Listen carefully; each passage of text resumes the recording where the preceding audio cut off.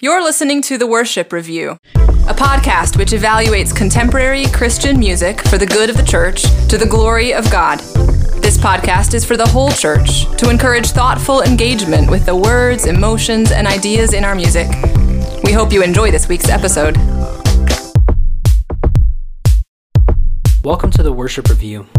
This is a podcast where we examine Christian worship music, and ultimately we aim to offer a recommendation to pastors, worship leaders, and laymen whether or not this song should be sung in congregational worship. My name is Tyler. I am a PhD student in German and linguistics, and I'm joined by my co-host, Colin. Hi, I'm Colin. I am a history professor at a research university in the Midwest and former worship leader. Today we are taking a look at the 2013 super hit Great Are You, Lord. And you say super hit with no sense of irony. This judgment. This is a huge song, and almost 10 years later it's still being played on the radio.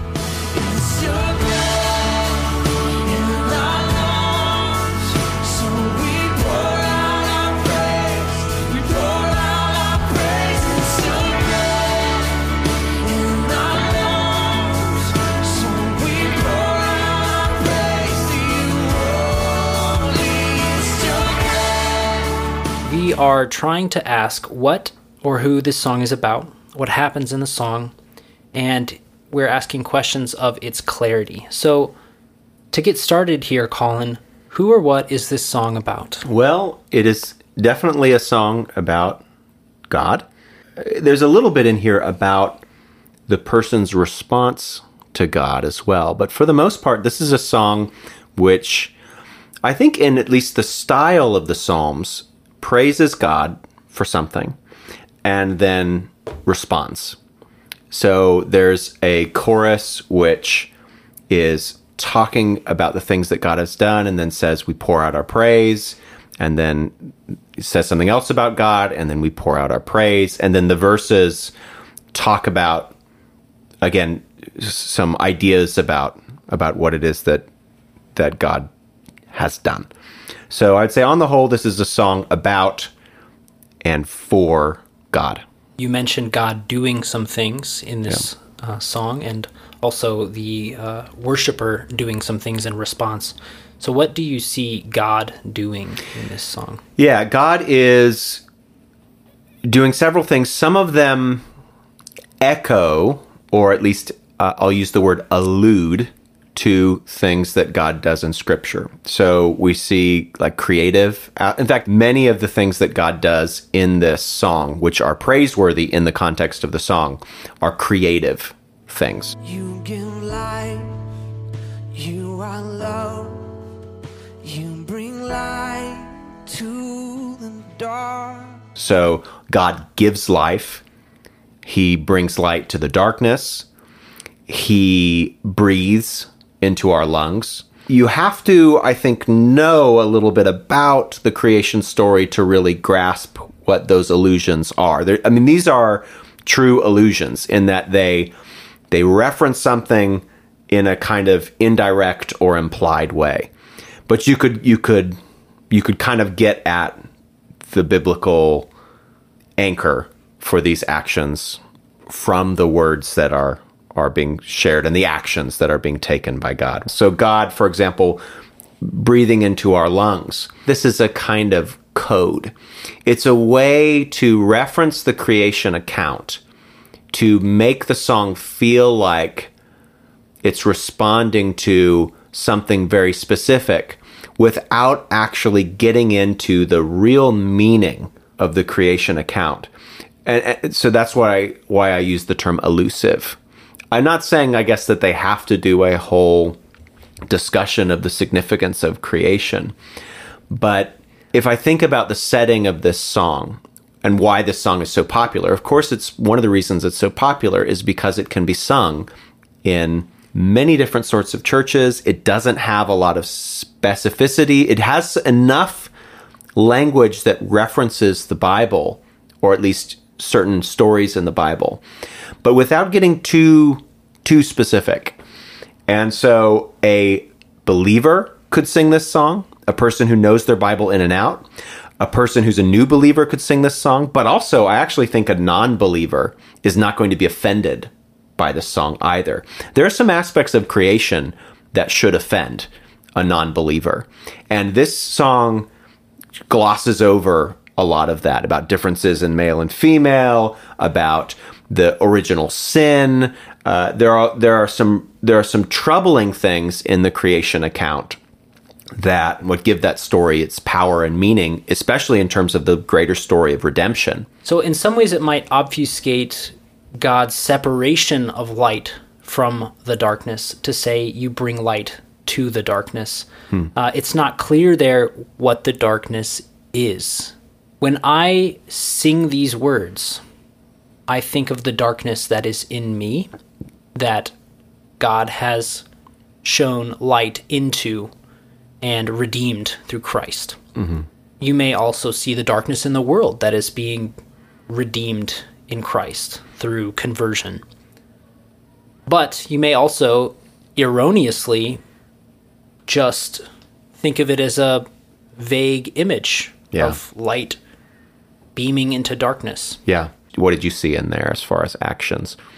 I saw the worshiper responding to God's life-giving and life-sustaining power by, quote-unquote, pouring out praise. That's kind of a cliche, the idea of pouring out. Yes, I was very curious about this figurative use of pouring out praise. It turns out that to use pour out in the context, in a figurative context of offering up or just generally pouring forth, isn't a new phenomenon in the English language. It dates back very early. I looked at the OED, the earliest forms of this. Explain to listeners what the OED is. The OED is the Oxford English Dictionary, and it is the foremost authority on the individual meanings of words in the English language, but also on form, on style, and on etymology, which is what I'm talking about here. And again, just tell people what etymology is. Yes. Etymology looks not just at the meanings of words, but the origins of words and their meanings, and I use that word in the plural, throughout history. Why does that matter? The point I was trying to make is that pour out was used even when it was presumably borrowed from French, according to the OED. Purer, to pour, or to mix. So this isn't, as much as you might want to fault them for this cliche, and it is a little bit of a cliche, I agree, in modern worship music, it's not a new thing. It's certainly biblical. We have examples of God pouring out his spirit on people, but it's also very old construction in the English language. We see in the Old Testament poured offerings, drink offerings in particular, what some would also call libations. So if you're at your bonfire with your buddies, you pour out the first bit of your PBR, right? In some way, as some kind of offering for the good of the night or whatever, right? Or fallen comrades. Yes. You pour one out for your buddy. So we do see pour out language in the Old Testament, and you're right, we also see God acting to pour out his spirit. In some cases, he pours out wrath. He has a cup of wrath that is poured out as well.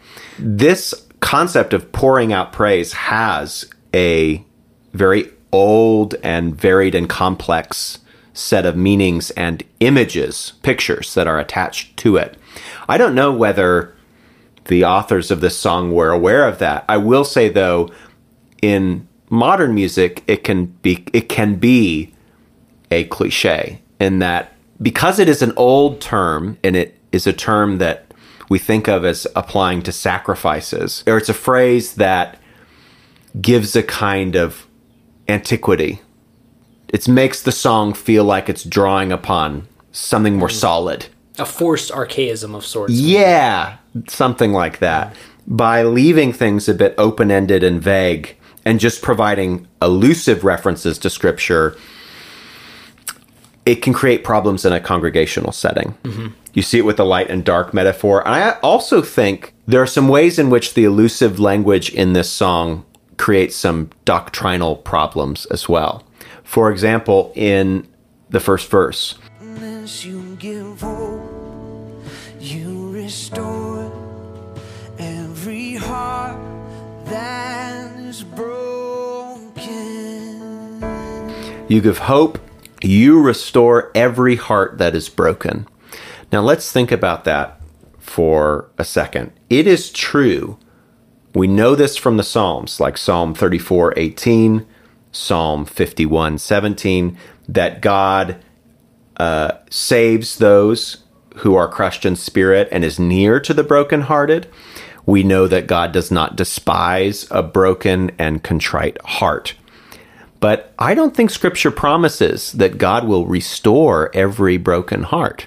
It certainly does not. No, in fact, if anything, again, the pictures that we have of hell are where people are very sad, they're wailing, they're gnashing their teeth, they're in torment, they're devastated over their rejection of God, of their sin. They're utterly heartbroken. In fact, that would be one way to describe the state of the unbeliever in hell, is perpetual brokenheartedness. Yeah. And Jesus says there will be weeping and gnashing of teeth. You restore every heart that is broken. That is an unloving thing to say to a non-believer. In Christ, we will have our hearts healed. We will have our tears wiped away. We will have no more sadness and no more death. But outside of Christ, it's, as you said, wailing, weeping, and gnashing of teeth. I'd like, now that we're talking about some of the scriptural references, to recall specifically from Genesis 2, the creation account of man, because I think this is actually the crux of the song. So this is Genesis 2, verses 5 through 7. When no bush of the field was yet in the land, and no small plant of the field had yet sprung up, for the Lord God had not caused it to rain on the land, and there was no man to work the ground, and a mist was going up from the land, and was watering the whole face of the ground. Then the Lord God formed the man of dust from the ground, and breathed into his nostrils the breath of life, and the man became a living creature. So here we see man, as he is formed from the dust, being a physical being, but also having the breath of life breathed into him from God. And so man thus consists of both soul and body. We see this also in Job 33, where Elihu states that the Spirit of God has made me, and the breath of the Almighty gives me life. And in verse 4 of Job 33, he also says, I too was formed out of a piece of clay. So at the heart of this song, I would argue, is the image of men and women made from the dust, having been breathed into with the breath of life, offering back their praises, right? That's the chorus. It's your breath in our lungs, so we pour out our praise. At least that's how I understood it. It is actually vague. It's not clear whether they mean you have breathed the breath of life into us, so we pour out our praise. That's true of everyone. Or if this is every breath that we take is because Christ is sustaining the order of the universe. That's also true of everyone. Or is it, you have given us eternal life, so we offer up our praise to you. Now that's something only a Christian can sing. I'm not sure which one is implied in this song. Believers will attach to those vague phrases or those elusive phrases real good meanings. The non-believer, I don't know what they're going to do with "it's your breath in our lungs." It's deliberately ambiguous, and it's clearly a metaphor, because we can't take this literally. It's not literally God's breath in our lungs right now. It's, oxygen, some nitrogen, some carbon dioxide, hopefully no carbon monoxide, but that's what's in our lungs right now. So clearly we have to take this metaphorically, but where we go with that metaphor, it's not clear. Yeah.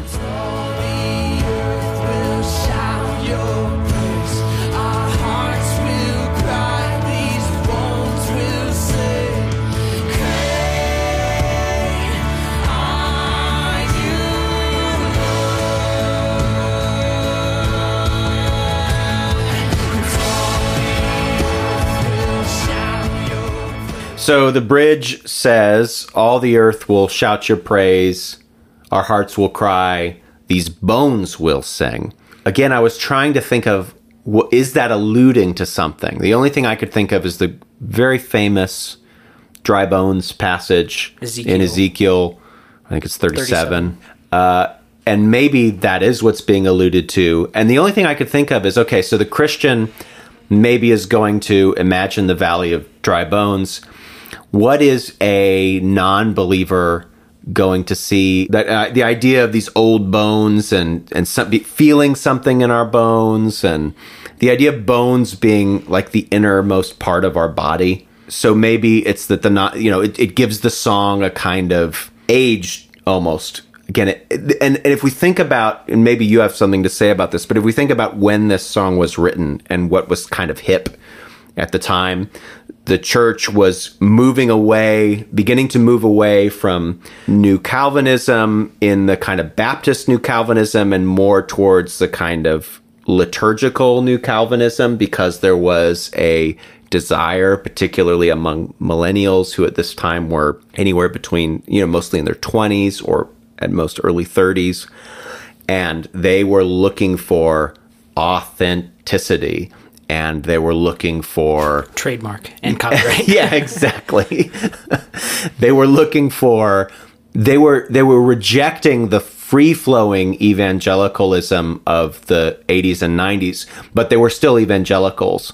So you saw churches that didn't have liturgies, or at least didn't have like high church liturgies, adopting elements of that, like a benediction or a call to worship, or just like little liturgical elements.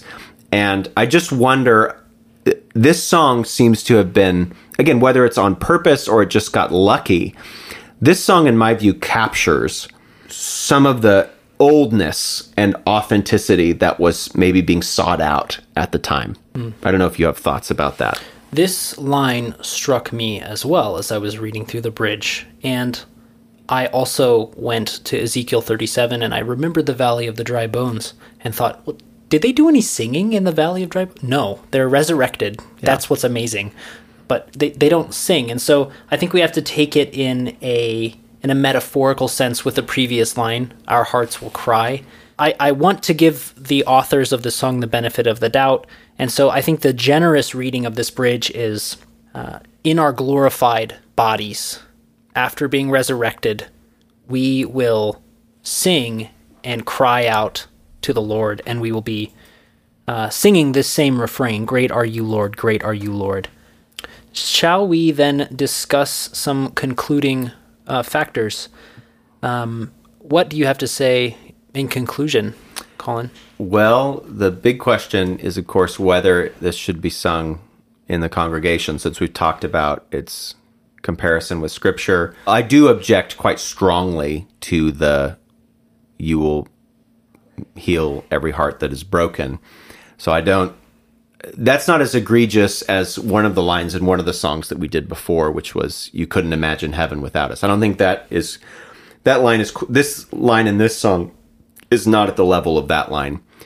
At the same time, there are some things to grab onto in this song that are coded or elusive.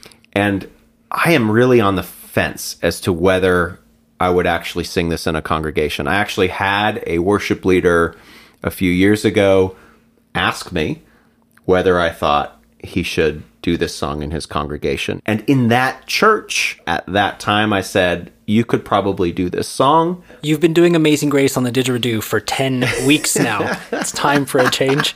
Yeah, exactly.